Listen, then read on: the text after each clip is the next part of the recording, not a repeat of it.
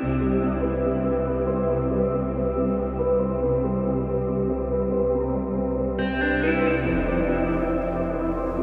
welcome to the Squadcast. It's another great day here in Paradise, and today you have me, Michael, and Sarah. Hey. And we are going to be unpacking a little bit more from the message yesterday on James 5, and we hope that this will bless you. We hope that this will help you in your squads and small groups and just in relationships with one another as we work out this thing called discipleship, as we work out this thing called relationships and loving one another, caring for one another, carrying one another's burdens, and being a community of people who love Jesus and love each other.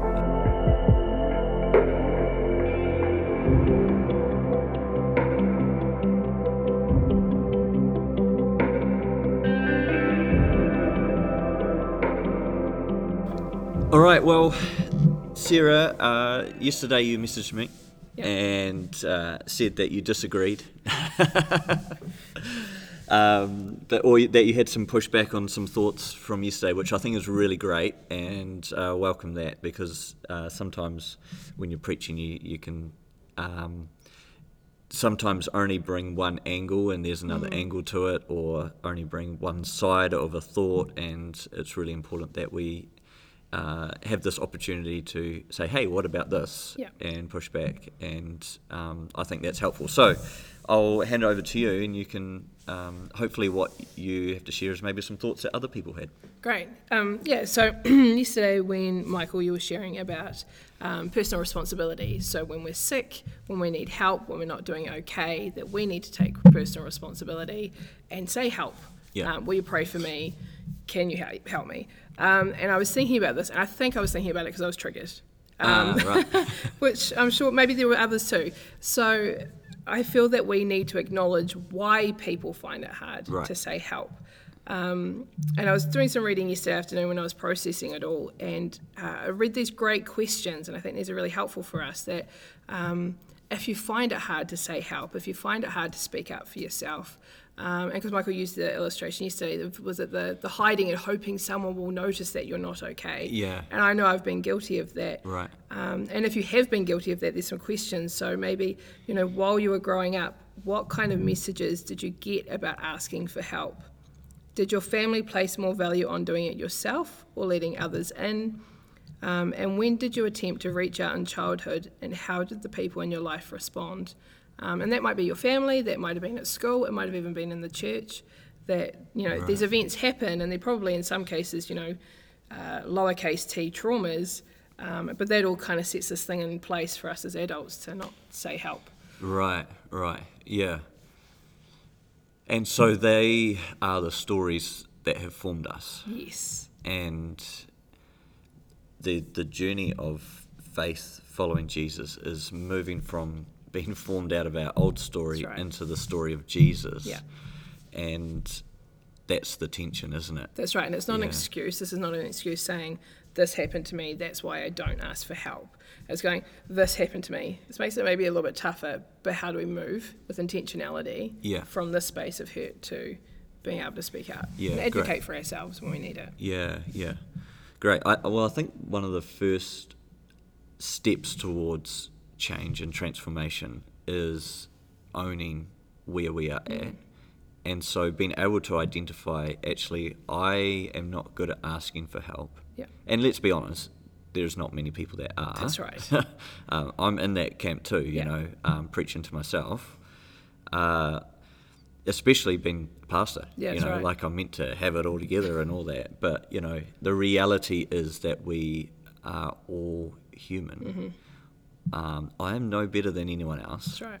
I was just the sucker that said yes to God about leading a church, That's right. So for anyone listening, if you've got Michael on a pedestal, take him down. Yeah, totally. And, just being honest, that is a hard thing because, sometimes, especially when I was younger as a youth pastor, there was stuff that I was going through. I'm like, if I told anyone this, I could lose my job. Right. But that stuff that I was going through didn't make me less of a believer. It made me a real believer. You know what I mean? Like, I'm going through the struggle here, and I'm pressing into Jesus. Yeah. But who can I ask for help? That's right. Because if I ask for help, what if they tell on me? Or, That's it. What are the consequences of... Yeah. And so all of that stuff goes on. I mean, for me now, thankfully, I do have some people that I can be honest with, and getting professional help as well. That's right. Someone who has confidentiality and all that sort of stuff is helpful, just to say, hey, this is something I'm struggling with at the moment, or this is where I'm at. So that's good. And so I guess there's this going from unintentional formation. This is the step, isn't it? Yeah, it is. Okay, I have been unintentionally formed by my story so far, and I have discovered that I am not keen on vulnerability. I'm not keen on asking for help. Authenticity sounds like a horrible word to me.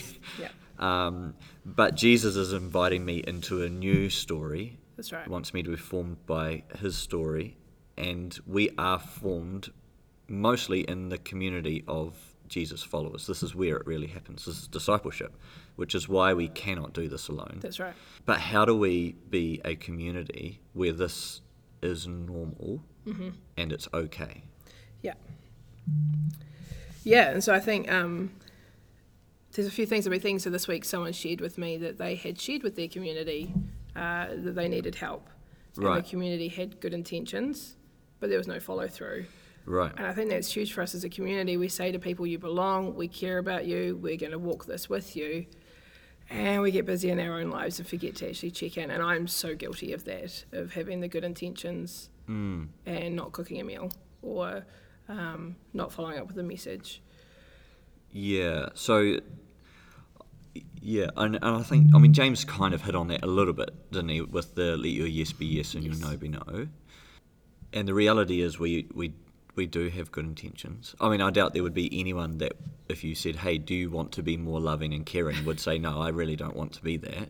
I think we all do want to be, but life and the busyness of life, and I think actually something that we need to own as a community is the perceived busyness of life. Yeah.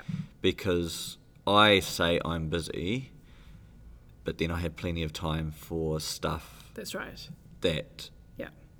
is not actually adding any value to my life. No. So there is a perception of busyness there that I think is lying to us. Yeah. And actually doing more harm than good. But how do we be a community that embody this, I think, is the key question. And I don't know that I have an answer, because I'm wrestling with it myself. Yeah.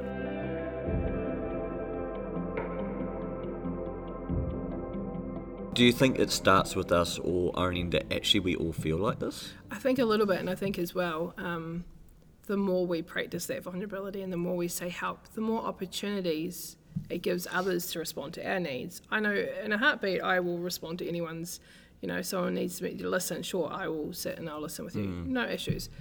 But I don't give that opportunity to others to do that for me. Yeah. And so we're probably weighted a bit wrong as a community if we're not participating both ways.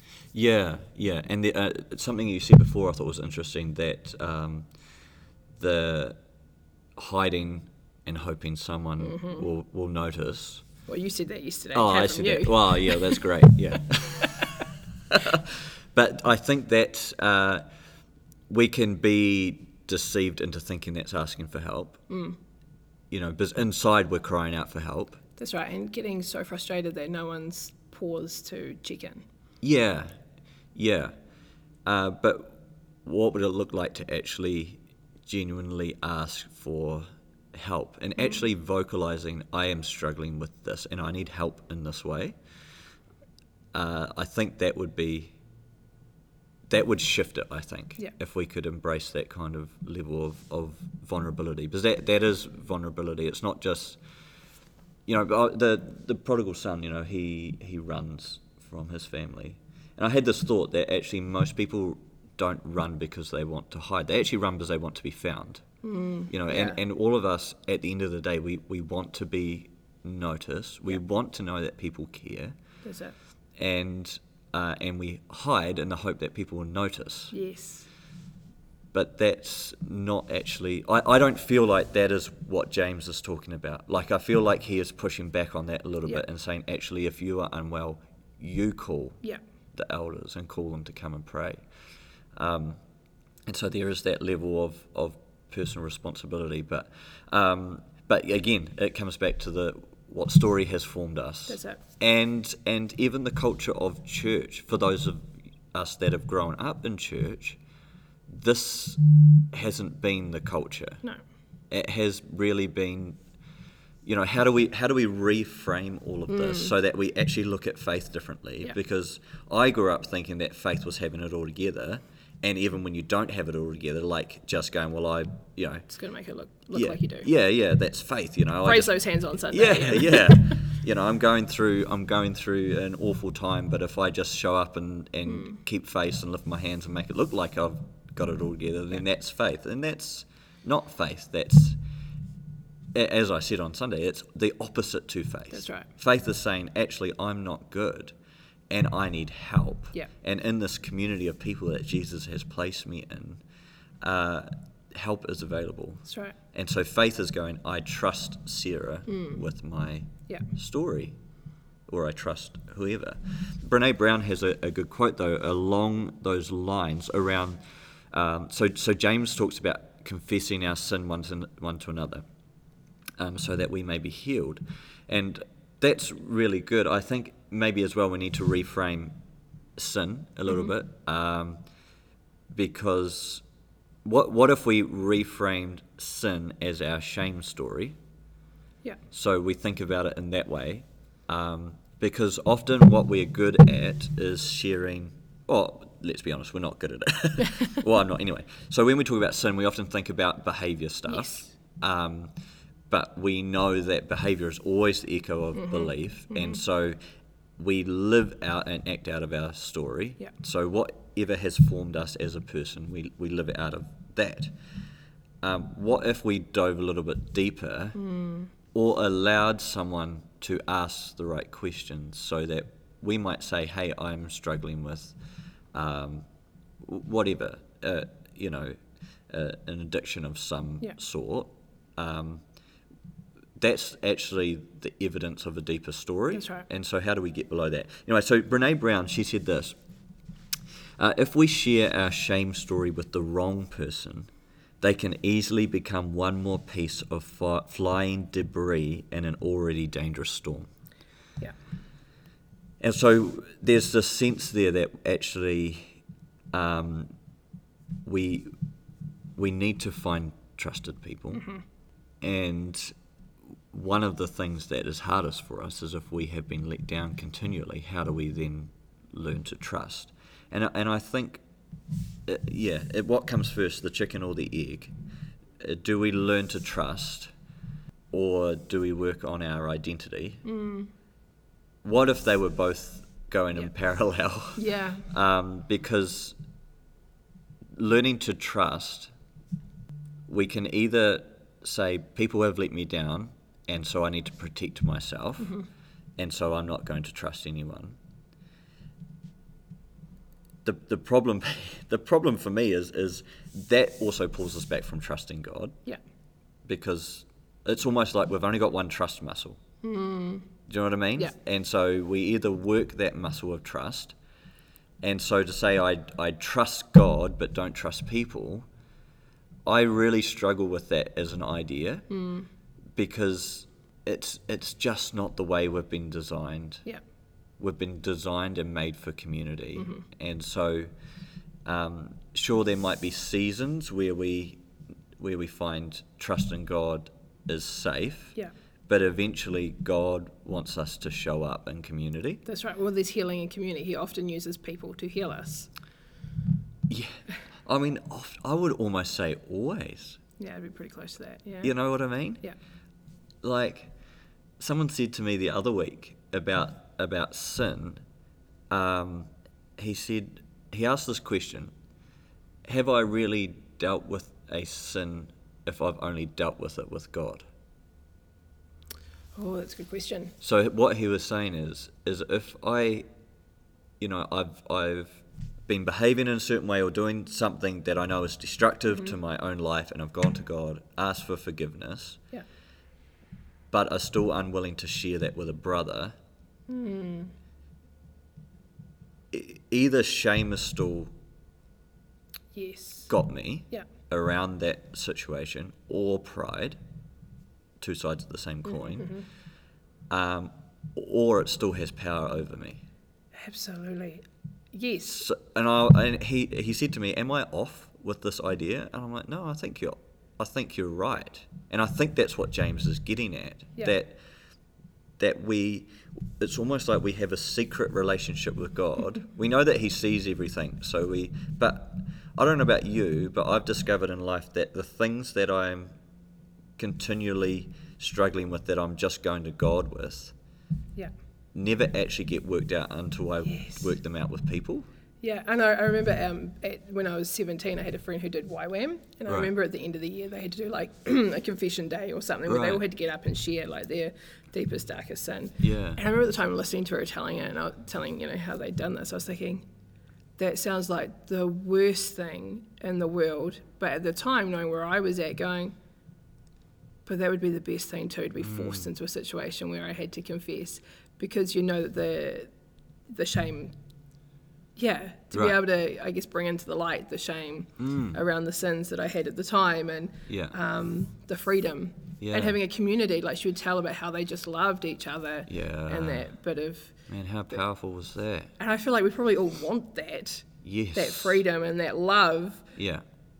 but we don't want to do confession with No. one another. No. Yeah, and I guess that, what will people think of me? Will they judge me? That's it. All of that. Will they heap more shame on me? Yeah. And man, I just think that the power of the church is in us breaking free of this. Absolutely. And actually going, yeah, we could actually be open and vulnerable, and there'd be no judging, Yes. no shame, but in fact freedom. Yeah. That would be powerful. And you talked Yeah. before about reframing, and I think that for each of us individually, every time we do when we are vulnerable, when we step out, whether it's confessing or asking for help, we've got to keep note of that. Like, it's almost like you need to create a little landmark. Yeah. Here's where I was vulnerable. Yeah. Here's the reaction that I had. These are the people that came out to love me or protect me, Yeah. and so that way, the next time you can go, actually, we were okay then. Yeah. I can do this again. Yeah. Yeah. That's And great. it's sort of building a new story.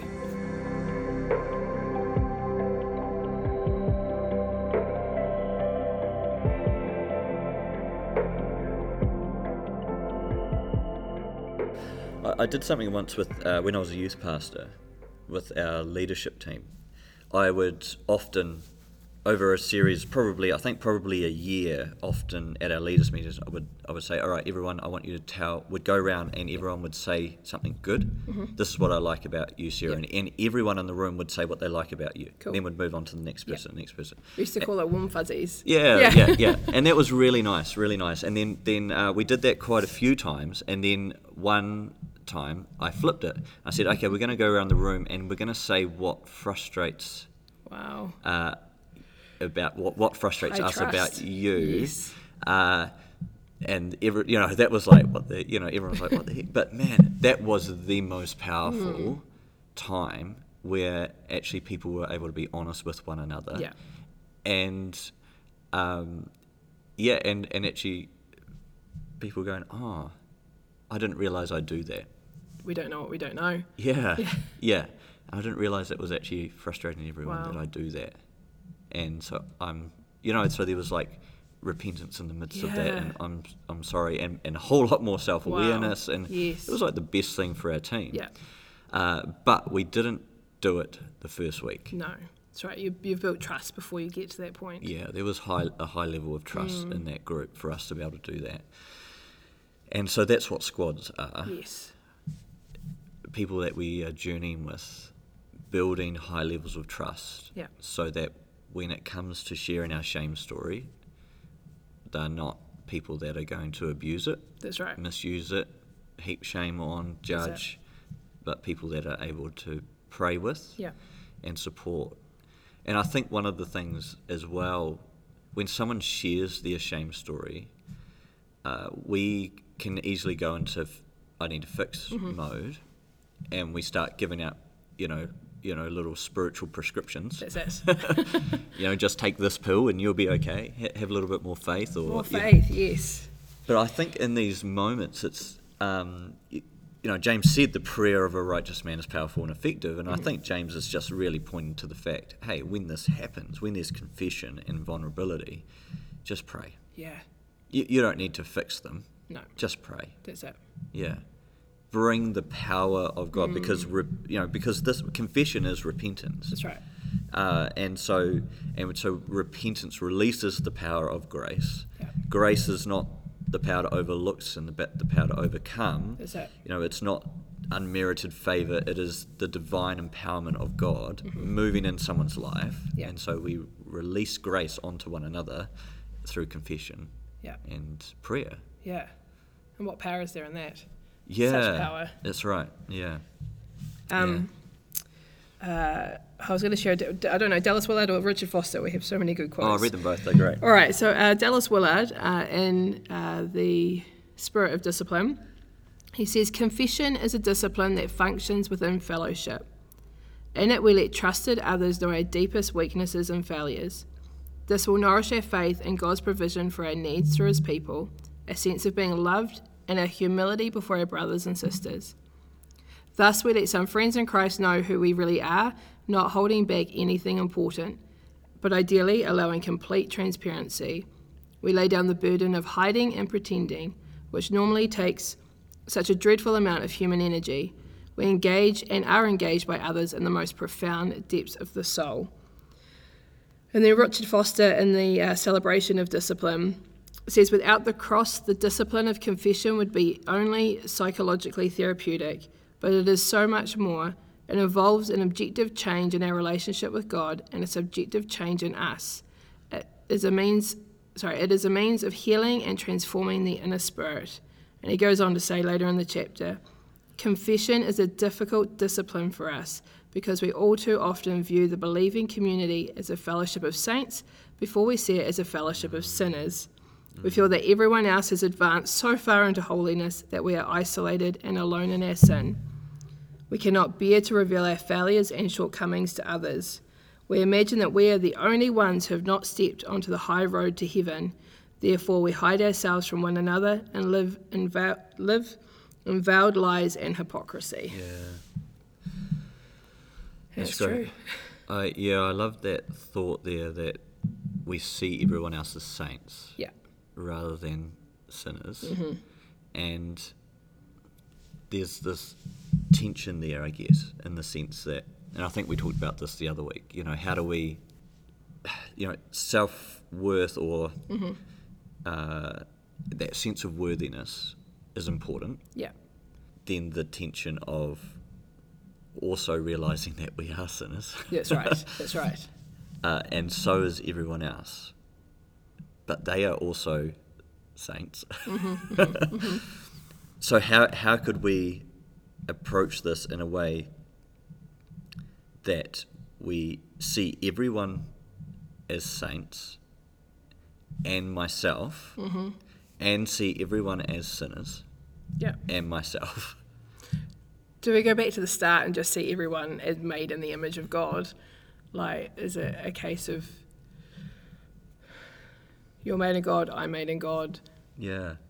We're both saints and sinners in that moment, but... Yeah, because what I don't want to do is for everyone to walk around feeling like they are hopeless, because we're not hopeless. In fact, we are the people that are filled with hope. Yeah.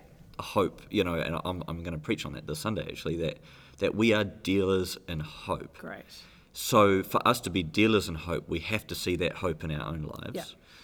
Yeah. And this is, it's like how the kingdom operates, and but then not seeing ourselves as better than anyone else. Like there's this tension here that we have to learn to carry really, really well. Because if we see if we have a high opinion of ourselves and then look down on others, then we're in big trouble. Yeah. But if we have a high opinion of others and look down on ourselves, we're also in big trouble. So how do we see each other as equal? I think even Paul wrestled with that though, right? I'm the chief of sinners. Yeah. And then he goes, imitate me. Yeah. That's so true, Yeah. isn't it? That's so true that he did say that, Paul. Yeah. So there's the tension though. So how do we? I don't know how we manage that well moving forward. But that's the goal, I think. Yeah, I think this so. is what we're pressing into. Yeah. I feel as a church community. Yeah. And I think again, squads. This is where it gets worked out, because as we sit down with one another and are building trust and sharing, we are realizing, actually, John is just as Yes. messed up as me.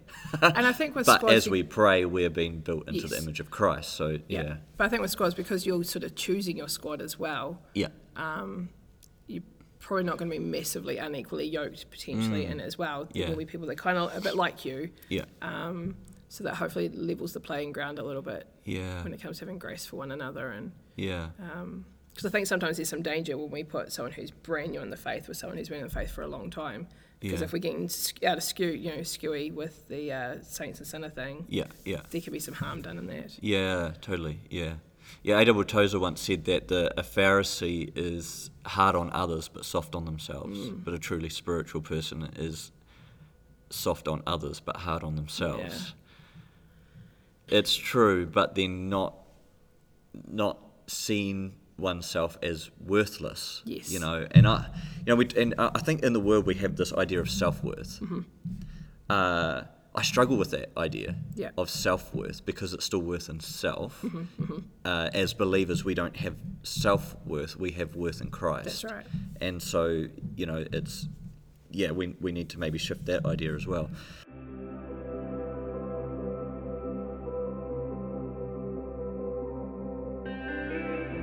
These are some great questions and things to wrestle with, eh?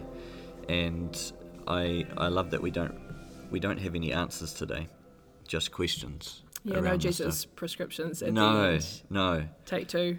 no. Call your doctor in the morning. Yeah. One last quote, maybe before we finish, from Brené Brown with regards to vulnerability. She said, "Vulnerability is not about winning or losing. It's having the courage to show up even when you can't control the outcome." Yeah, it's great. Yeah, and I think, if we're in a culture or environment of competition and comparison, then vulnerability could be the key to us winning or losing. Do you know what I mean? Like if I show up with who I really am, I might lose my position, That's I might right. lose my status or role or whatever. And I think that has got to be booted out of the church. Absolutely. That is not a kingdom culture. No. But if we can deal with the ideas of competition and comparison, which James in earlier passages is addressing Absolutely. envy and selfishness. So if we follow the path of the whole 5 chapters with James, he's dealing with the motives earlier on. Yeah. Saying, listen, envy and selfish ambition, these are not from God. No. They are causing all sorts of quarrels and fights and all sorts of things. And then he transitions into these ideas of what if we actually had mutual confession That's it. and saw each other as equals, not people who are keepers of the way, That's it. but just journeyers Yeah. on the way together. And James had been around long enough. He was leading the early church, so Yeah, he was seeing this stuff in action. yeah, So he's going, what if we have this? yeah, Yeah. totally. And 2,000 years on, we're still going, what if we have this? Yeah, totally. Yeah. Oh, that's great. Well, let's lay down that challenge for everyone that's listening. What if courage in the church looked like vulnerability, rather than feeling like we have to keep face and have it all together? What if we embraced mutual confession, seeing each other as just journeyers on the way, someone to love, someone to encourage, someone that needs help, and also seeing ourselves the same way, someone that needs help. Yeah, Yeah. it's Good. Let's pray. Father, we just thank you for the opportunity just to wrestle with these things. And Father, I thank you that at these times we don't necessarily need answers, we just need direction. We just need to know which way to go. And as we journey with you in your ways, that we discover the answers. And we thank you that your answers aren't always necessarily intellectual answers, but they are the sense of peace that we have from journeying with you and all of who you are. We thank you, Holy Spirit, that you are with us, you are in us, you dwell within us, and we thank you that you empower us to live authentic lives following Jesus. So we just pray over our church family. We pray that we would be a church of great courage, a church of great vulnerability, a church that is not trying to keep face or